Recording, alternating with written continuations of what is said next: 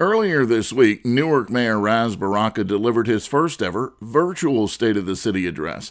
That address was originally scheduled for mid-March, just as the coronavirus pandemic took hold across the country, forcing New Jersey's largest city to go into lockdown. WBGO's Alexandra Hill reports since then, the city has made significant strides despite what many thought were insurmountable odds, and has even been hailed as a model city for its COVID-19 response. Baraka delivered his long-awaited speech to a nearly empty room at the New Jersey Performing Arts Center as thousands tuned in online. The mayor began by highlighting Newark's nationally touted COVID-19 response. Baraka says it was in the early days of the pandemic that the city took action through vigorous testing, distribution of PPE to residents and employees, and the implementation of initiatives like Be Still Mondays. We have not only dramatically reduced the positivity rate of COVID-19 in our city, we have managed to flatten it altogether. In fact, the reproductivity rate in Newark is less than 1%, which is an indicator of how well you have controlled the spread. This is what they call a gold standard, and this is Newark stronger, Newark leading. But I want us to be clear, this virus is pernicious and stubborn. We are not in the clear yet. We have to maintain our fight, be vigilant and consistent. Look out for our neighbors and our children. Wear your mask, wash your hands, practice social distancing, get tested, and work to preserve our city, not put it in harm's way. It was during the height of the pandemic that, like many other cities across the country, Newark faced dire financial straits and was faced with the threat of furloughing many of its city employees. Baraka says not only were they able to avoid a financial crisis, they were able to address another crisis in the city, the replacement of its nearly 18,000 lead service lines during what Baraka calls one of the most difficult times he's had as mayor. I watched people twist my words, challenge my integrity. I watch pundits attack people that I know work hard for this city to keep our water safe and drinkable. I endured a multi-million-dollar campaign to discredit me, this city, and many thought even hoped that this was the end, that we could never fix this. It was major, as internally we had to think about what we could have done better, make changes, and at the same time, work with lightning speed to find answers, a cure. I didn't have the luxury of finger pointing or academic diatribes. I had to get us to a solution quick, even quicker than we anticipated. And I believe, by the grace of God, we have done exactly that.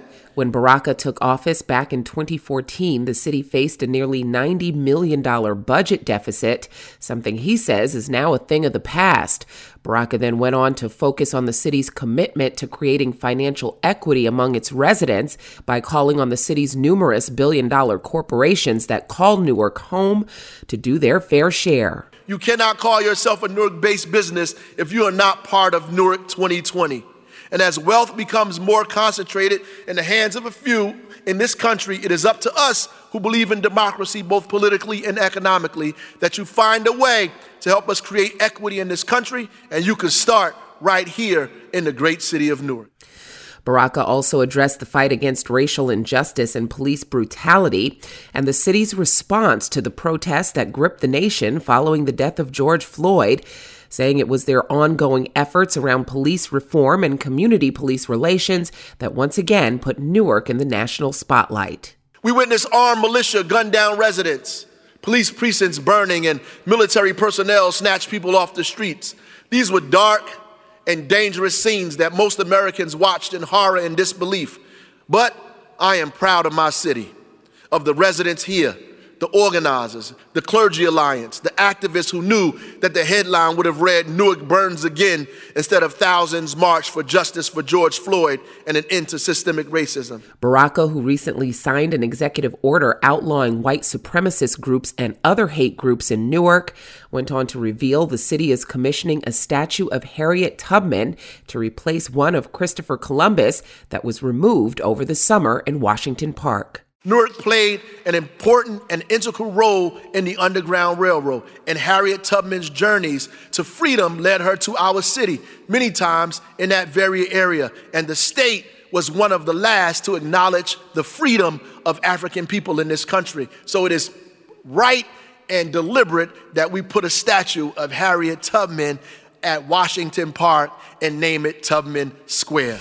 Baraka ended the nearly hour-long address by turning his attentions to President Trump and the upcoming election by urging Newark residents to cast their votes by any means necessary. Your narratives are proving false right here in Newark. Every moment we wake up, we make you a liar. We have arrested less people and reduced crime at the same time. We embrace all of our residents, documented and undocumented alike. We believe all Newark families contribute to the good of our community. We are growing jobs, yet still fighting for a better and cleaner environment. We don't shrink in crisis. We don't close our eyes during difficult times. We count on each other. We fall back on our neighbors. We use data, and we believe in science. And we protect the right for people to love who they want to love, to see themselves as beautiful, to worship their own faith, and speak in multiple languages. We believe in democracy here, and I'm not running for your job, Mr. President, but I will surely be voting for the next person to be in that seat on November the 3rd, and I'm mailing my ballot in and making my mark because Medgar Evers died in his wife's arms, because Emmett Till's body still haunts the bottom of the Tallahatchie River, and because it is my right and my duty, it is my responsibility to not just those that came before me, but for millions and millions that will come after me. And finally, Mr. President, because Newark must remain strong, and by the grace of God get stronger. And we in this time, on this day, will continue to lead the way we know how. We will lead now and many years after you are gone. God bless this state, God bless this city, and God bless America. For the WBGO Journal, I'm Alexandra Hill in Newark.